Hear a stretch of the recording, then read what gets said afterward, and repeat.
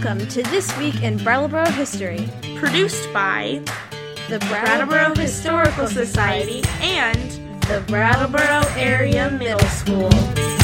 At the end of Vermont Governor Frederick Holbrook's first inaugural address in October 1861, he spoke about the ongoing Civil War. He saw the war was a contest for national existence. He praised Vermonters for their willingness to expend their blood and treasure and to aid the national government in crushing the causeless rebellion. Holbrook went on to say that apologists and defenders of slavery were the ones who brought out the war, and he offered that consequences of this bloody conflict would include blotting out the institution of slavery. He felt this would be a natural result of their madness and goal.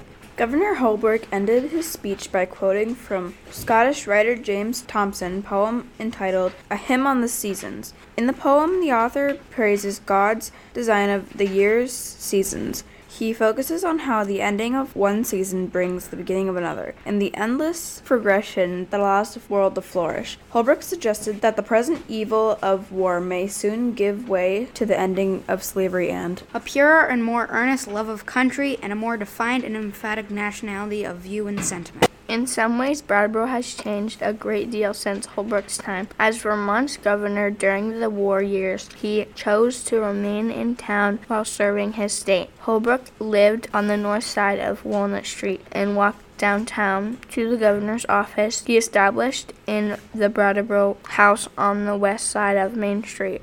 When he wanted to communicate with Montpelier or Washington, D.C., he walked further south along Main Street and crossed the road to the telegraph office in the American House. Frederick Holbrook served his 2 years as the state's governor while still living and working in the East Village of Brattleboro. Frederick Holbrook was a little over 6 feet tall, broad-shouldered, and weighed about 185 pounds. He lived in the residential neighborhood of North Main Street for most of his adult life. His family's home was replaced long ago by commercial interests. Where the house once stood is now part of the Dead River Company property on the corner of Main and Walnut Streets. When heading to the governor's office, Holbrook walked down a stately tree-lined residential area that transitioned into a commercial district once he crossed the intersection of Main and High Streets. On the west side of Main Street, he would pass a few multi-story wooden buildings on the way to the Brattleboro House. The large hotel and eatery was built in 1795 and remained a prominent fixture on Main Street until a fire destroyed the building a few years after the Civil War ended. Vermont Artisan Designs presently occupies the land where the Brattleboro House stood. The telegraph office in the American House was Holbrook's main communication venue. President Lincoln's telegrams arrived there, and Holbrook relied on the service to keep him informed about the war and state government activities. The American House was located where the first Brattleboro store was established in 1771. As time went on, the building went through many changes and alterations. It served as a village store, eatery, saloon, rooming house, and telegraph office. In 1906, the building was replaced by a larger brick structure named the American Building. The Shinlaw restaurant is located where the American House once stood. Wartime Governor Holbrook sent and received messages from the American House offices and used space in the building to conduct official business. The building was located near the railroad station where over a third of Vermont's soldiers passed while serving during the Civil War.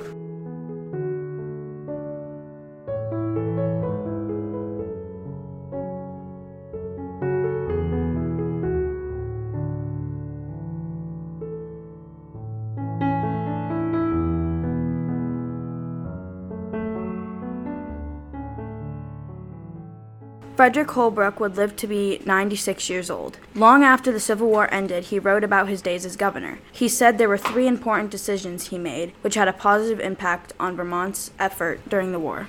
Number 1. Vermont raised taxes and paid 1/2 of its war expenses as the war unfolded. The other half of Vermont's debt was raised by issuing Vermont war bonds that would be paid at later dates. As a result, Vermont was the first state to pay off its war debt after the war ended. Number 2. In 1862, Holbrook wrote to President Lincoln and encouraged him to greatly increase the call for more soldiers in order to crush the rebellion. Holbrook argued that the state governors would supply more soldiers if Lincoln requested them. Holbrook then worked with federal government officials to craft a request for more troops and helped gain the support of other governors of loyal states.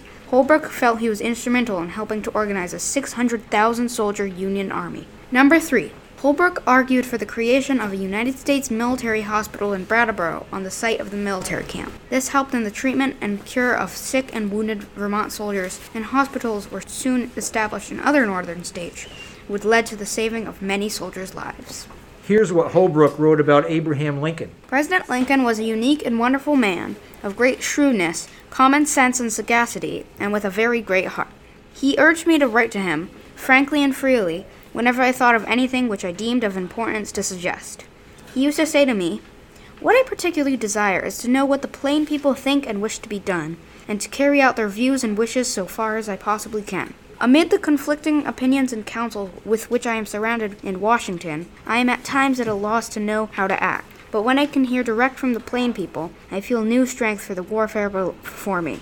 President Lincoln was an uncommon combination of plain everydayness and mental force, forecast, and ability.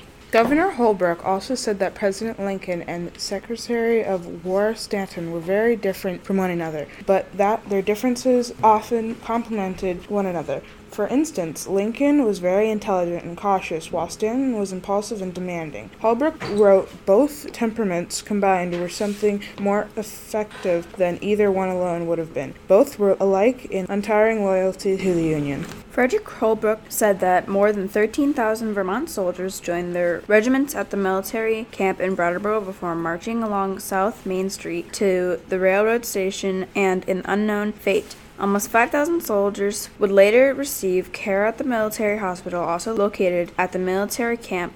The town garage and grade 7 through 12 public school complex are now situated on land that served as the military camp and hospital during the Civil War. Frederick Holbrook is buried in the north end of Prospect Hill Cemetery along the road where so many soldiers traveled on their way to war. Bodies of the soldiers who died in the military hospital and were not claimed by their families are also buried in Prospect Hill Cemetery at the southern end. We'd like to thank Lexi, Evelina, Reagan, Ariana, Senji, Logan, Cooper, Charlie, for reading This Week in Brattleboro History. Please join us next week for another story from our community's past.